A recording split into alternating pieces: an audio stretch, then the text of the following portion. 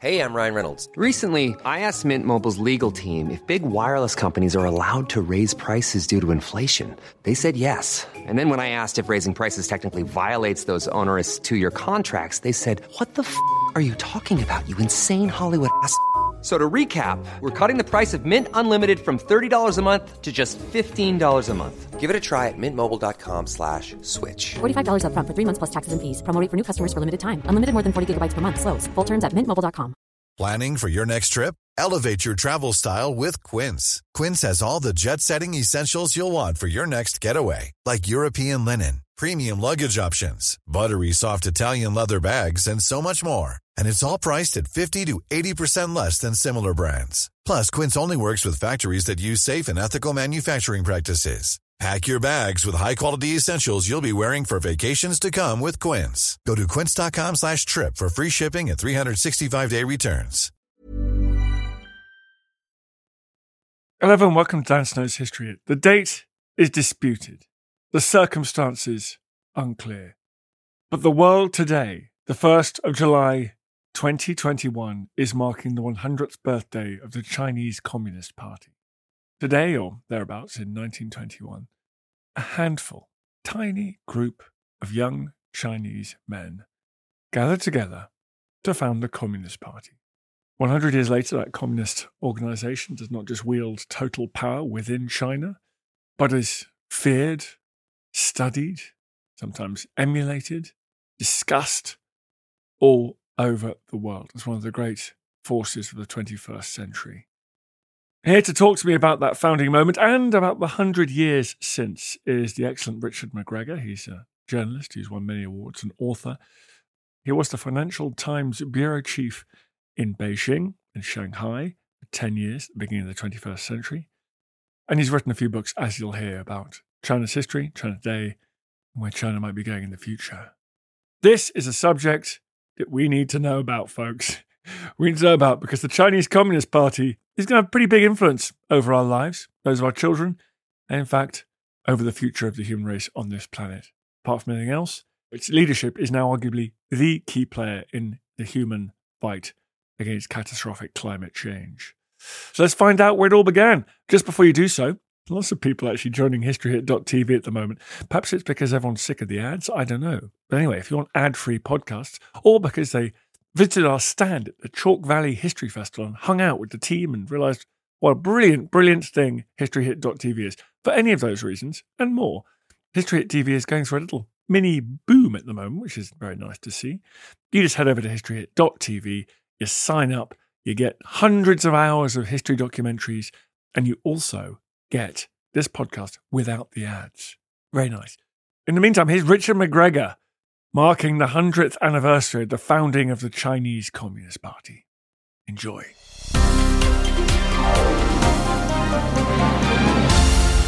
Richard, thanks for coming on the podcast. My pleasure. For one of the most powerful entities, organizations on planet Earth in 2021, the Chinese Communist Party at its birth, you wouldn't have picked it out, would you? No, well, it started small, like most babies, I guess, but it's about 12 to 13 people, all but one or two of them Chinese, in the French concession in Shanghai. They had a member of the Comintern, or the Communist International, there. In fact, the Communist International was really a driving force in the way the Communist Party of China ran in its early years. And they had a series of meetings over some weeks in July of 1921. We're celebrating the 100th anniversary of the party on July 1, but even that date is not certain. I think Mao was asked to nominate a date in the late 30s. He couldn't remember when that exactly met, and he nominated July 1. So that's what it is, and that's why the 100th anniversary falls on that day.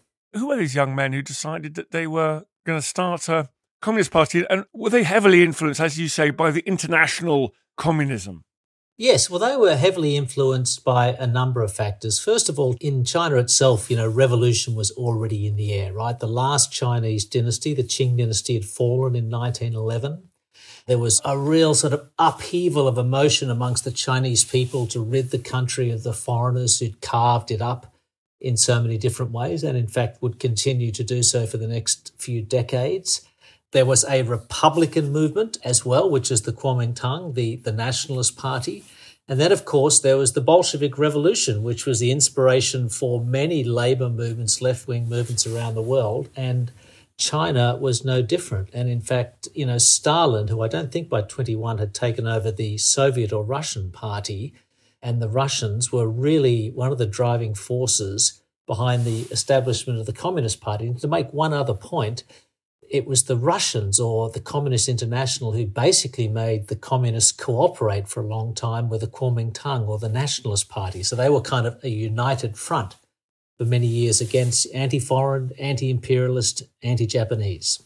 And China was a tricky one, wasn't it? Because people went back, looked at Marx and said, hang on, there should be a bourgeois revolution here. What was the thinking at that early stage? What did the communists want to achieve? Well, I think most of all it was independence from China, but that was laced with a sort of anti-imperialism. It was the communists who were behind the organisation of a lot of labour unions or trade unions in those days. Remember, this was also a period in which we had tens of thousands of Chinese returning from overseas where they'd been studying. After 1911 and before that, many had been able to go overseas and imbibe foreign ideas. And the two most important countries in that respect were Japan and France.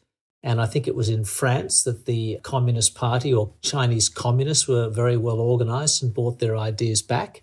And it was in Japan that they got the idea of how to modernise an Asian country to catch up with the West. So I think there's two big competing streams, if you like, Western communism and modern Asian nationalism. And they were sort of combined both in the Chinese Communist Party and also in the Chinese Nationalist Party under Chiang Kai-shek. What's the next stage here? How do you go from almost a discussion group of young idealists to something that had ambition to actually seize, to hold territory, to actually rule parts, and then one day the whole of China?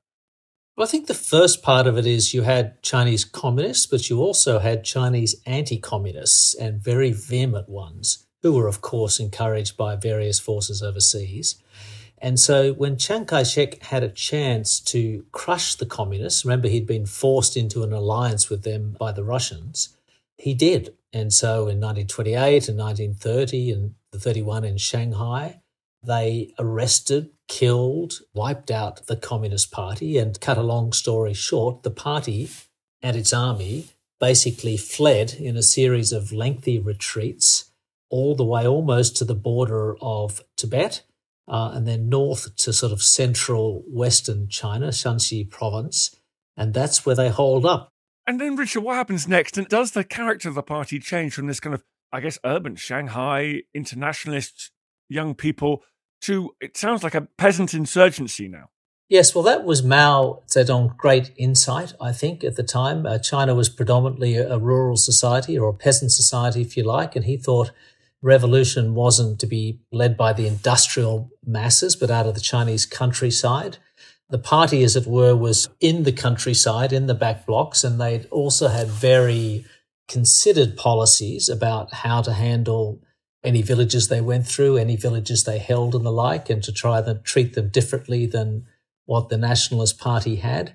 But I think the character of the party in that respect was set in this time at Yan'an because they behave, I'm afraid, like communist parties have through history. Mao took over, they had murderous purges and the like. Ideology, rectification were all extremely important. And that's the sort of party that emerged towards the end of the Pacific War when the Japanese were on the retreat and about to lose, and made them into a strong fighting force to take on the nationalists at the end of the Civil War. Yeah, and I guess being in Yan'an, by luck, I suppose, but you're a long way from where the Japanese and the Chinese nationalists were fighting a titanic series of battles at enormous cost to both of them. So they were in the kind of perfect place geographically. Well, they were. They were hard to get to for anybody, particularly two big armies fighting each other. Remember, the nationalist government had also retreated to western China, a place called Chongqing on the Yangtze River. But they were able to preserve their strength, such as it was. I mean, The party these days doesn't like to talk about it, but most of the fighting against the Japanese was done by the Nationalist Party and done by Chiang Kai-shek, and they took most of the casualties. They didn't emerge from that totally weak, but they were certainly weakened, and that's really a major reason, plus some very creative generals, why the Communist Party was able to defeat them and really take over the country in 1949. And it's just worth repeating this, but if it wasn't for this extraordinary attempt by the Japanese to conquer much of mainland China, the Chinese Communist Party might have remained a kind of peasant insurgency on the fringes of China, which, as we see through the Cold War and beyond, like northern Uganda, just a kind of intractable but almost a localized problem. Well, there are many what-ifs, I think, in Chinese history. The Japanese were kind of the worst of the imperialist powers, but there were many others. There were the French and the British and the like, who all took a slice out of China. I think it's also important to remember that Russia was in a way as well. I mean, we in the West tend to focus on the Pacific War, that is the sort of war between the US and Japan, but the Asian War was much bigger, much more significant, much more complicated. The Russians were heavily involved in that. I think the longest Chinese border is with Russia, and Russia at different times and the Soviet Union have taken territory off China. That's a sort of underlying tension in the relationship. Plus, of course, then that's on top of the Japanese as well. The Japanese were fighting with the Soviets. The Chinese were cooperating with the Soviets and then fighting them as well. And that was a much bigger theatre of conflict than the Pacific War that we focus on in Asia and Southeast Asia. And how did the communists sustain their support? How did they run villages? Was there something distinctive? I mean, is it communist, or is this just another rather authoritarian regional insurgency? Look, I think it's a bit of a mixture. To be honest, I'm not a total expert in this, but yes, the character of the Chinese Communist Party was, and always has been authoritarian. Remember that they designed their system according to, China runs on Leninist software or Soviet software still. And that was the case in the 20s and 30s, and it's the case these days. But I certainly think they tried to win over many of the peasant communities. And later when they did come to power, of course, one of the achievements of the Communist Party in the early part of their rule was to actually educate more people, to make a larger proportion of the population literate.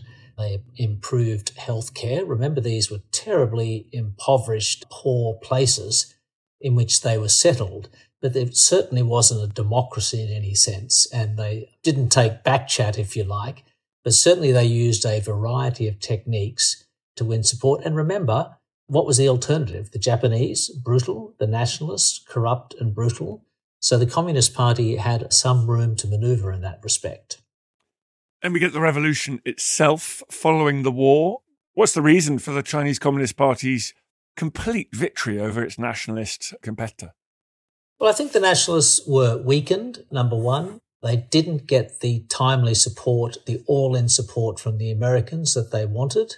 The Americans didn't commit themselves to fighting on the nationalist side in the war. I think around 48, 49 in the US, there wasn't this sort of colonizing sense or need to act as an anti-communist bulwark at the time. That really only came with the Korean War a few years later.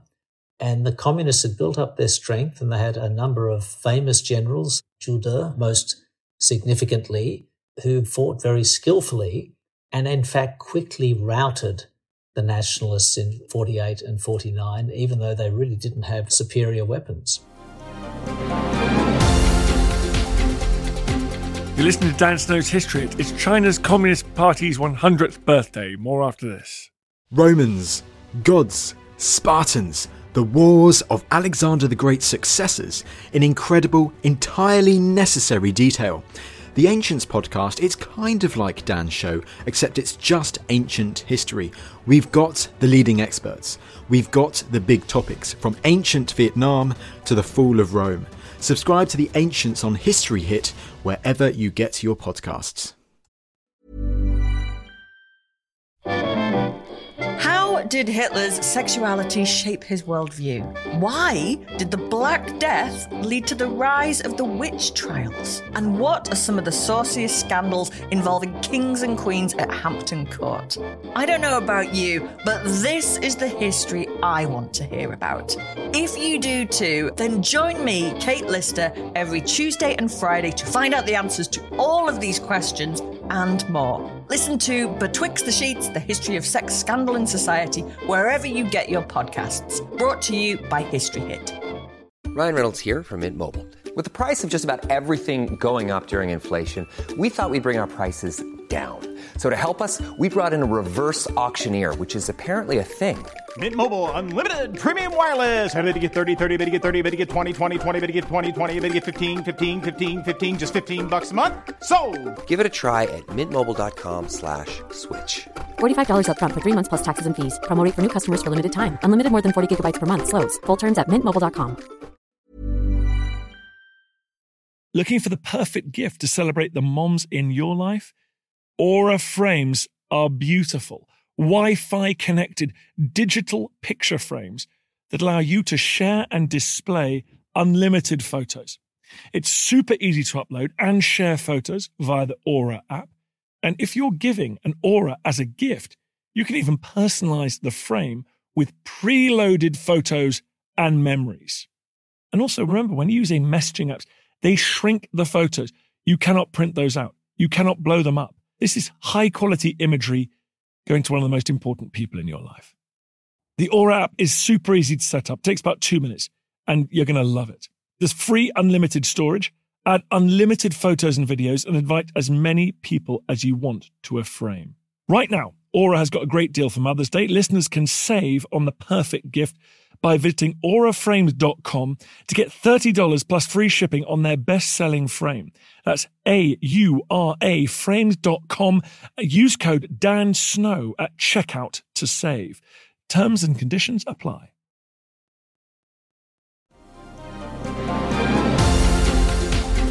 And then we've entered a period of communist Chinese rule. The Cultural Revolution obviously looms pretty large there. It's a big question, but just describe that kind of trauma in Chinese history. Well, there's multiple traumas. They don't start immediately. In the early 50s was a relatively open period. The Communist Party allowed some experts who were non-communist to be ministers. They reindustrialized with the help of the Soviets. They relied on the Soviets in those days. They also, it's pretty little known, but in Manchuria, where the Japanese had ruled, they used the Japanese equipment and they kept Japanese engineers and the like on as basically prisoners of war. So they used all that to reindustrialize. But eventually Mao became an insecure and very unstable leader. We had the anti-rightist campaign in the late 1950s. You'd remember that because that's when the famous phrase, "let 1,000 flowers bloom" comes from. You know, it's ironic, by the way, because Mao said, "let 1,000 flowers bloom." And then when he saw them blooming too much and criticizing them, he chopped them all down.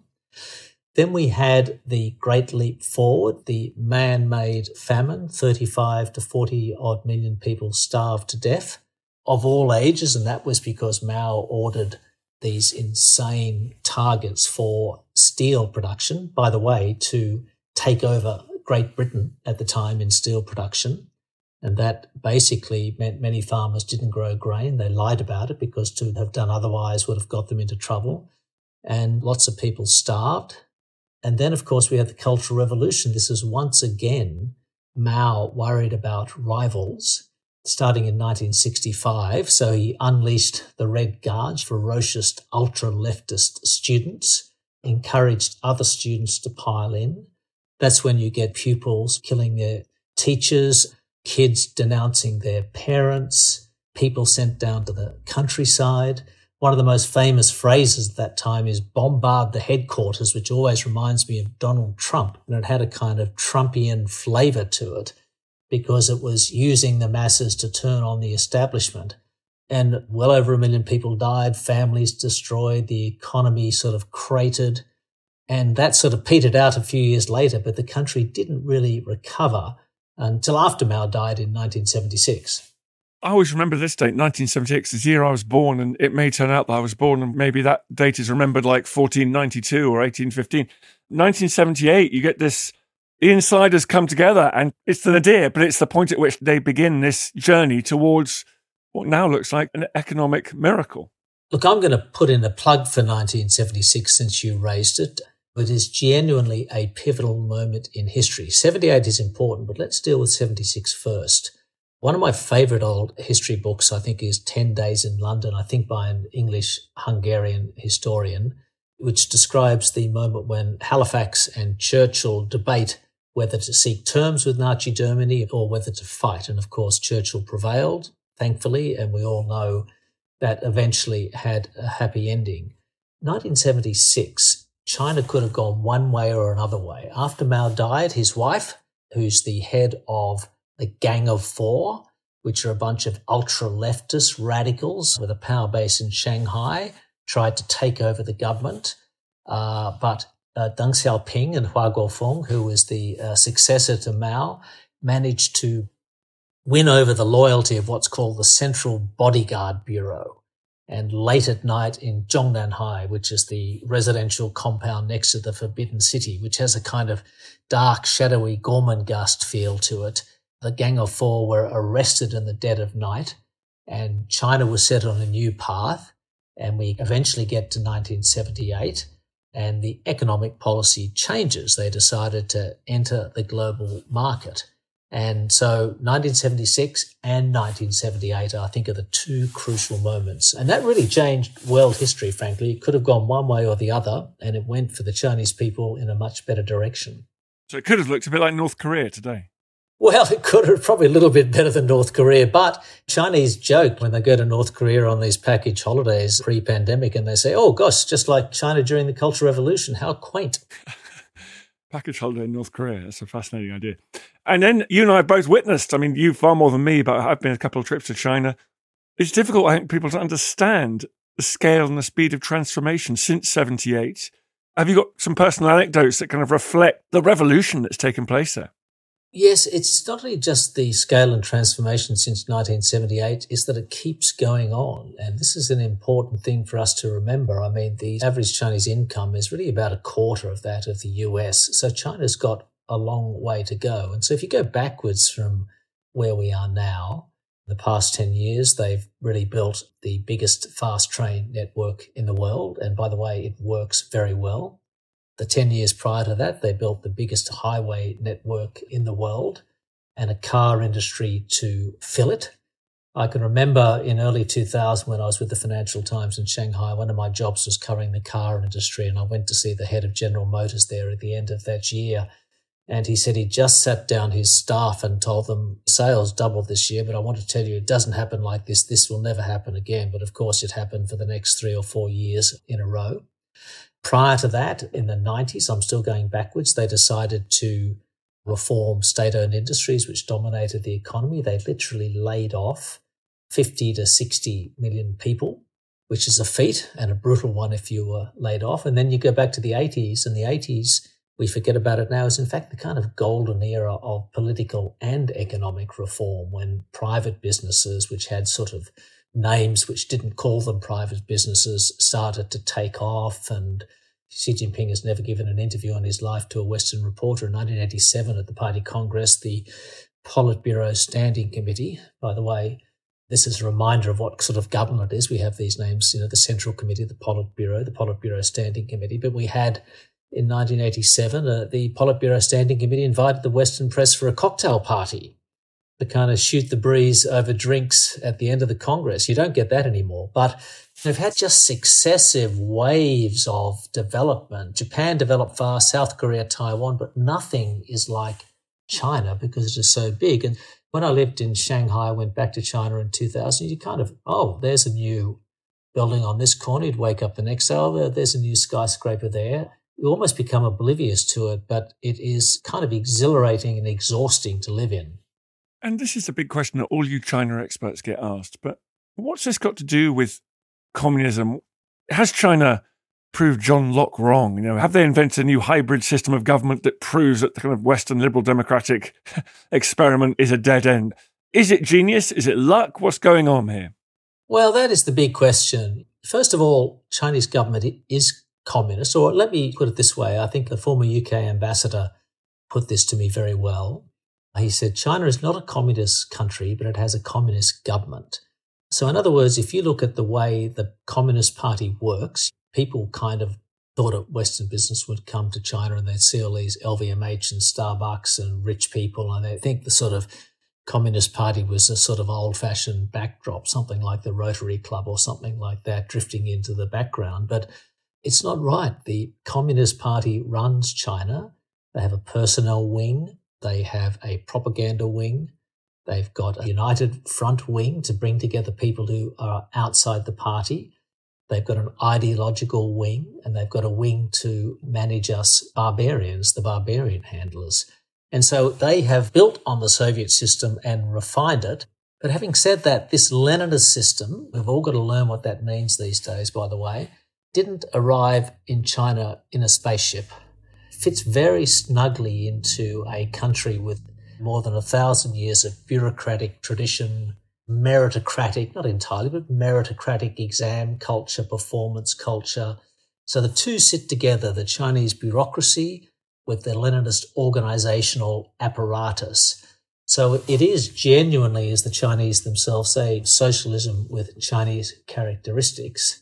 The second part of your question is this a whole new world? Well, so far it is actually, and it's held together and been more productive and successful than just about anybody predicted.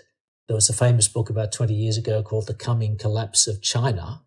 Well, it hasn't happened, and it's not likely to happen. And so for the West, it's a challenge politically, geopolitically, it's a challenge on technology, it's a challenge economically, but it's also a systemic challenge. The West thought we had the best governing system.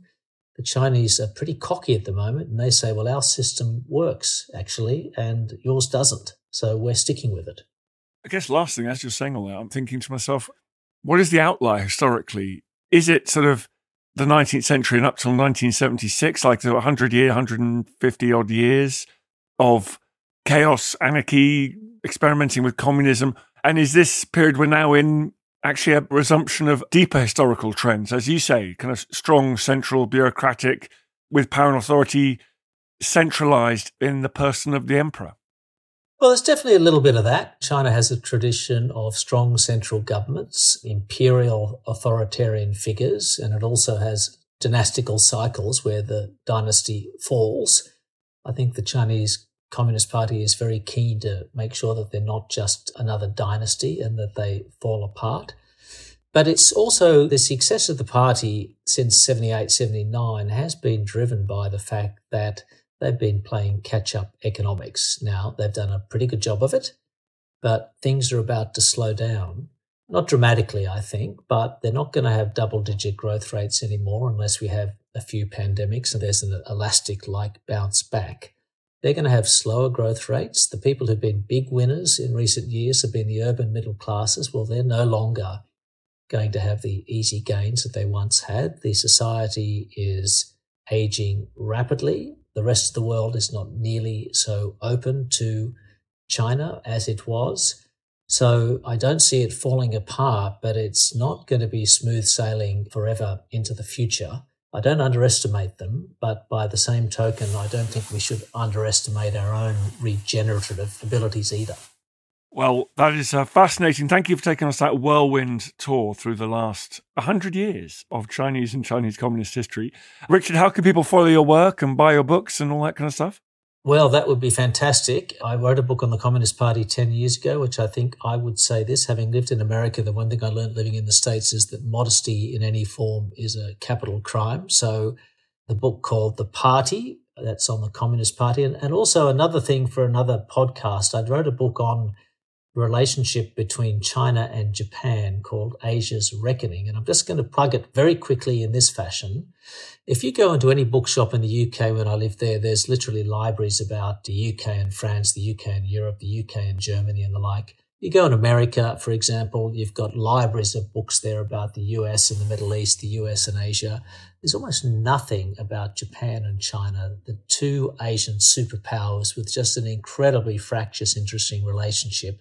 So I did a diplomatic history, a post-war one, with a lot of never seen before material. And so that's called Asia's Reckoning. So I'm going to give that a big plug as well. And it was reviewed brilliantly everywhere, everyone, so go and get it. And if you fancy it, please come back on the pod and we'll talk about that. That'd be great. Thanks very much, Dan. I appreciate it. I feel the hand of history upon our shoulders. All this tradition of ours, our school history, our songs, this part of the history of our country, all were gone and finished. Thanks, folks. You've been at the end of another episode. Congratulations. Well done, you. I hope you're not fast asleep.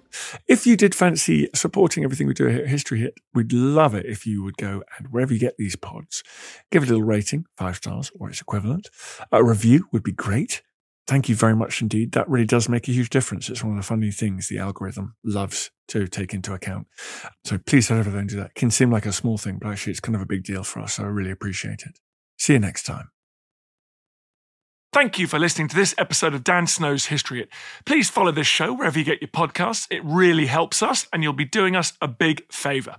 Don't forget you can also listen to all of these podcasts ad-free and watch hundreds of TV documentaries when you subscribe at historyhit.com/subscribe. As a special gift, you can also get your first 3 months for just £1 a month when you use code DANSNOW at checkout.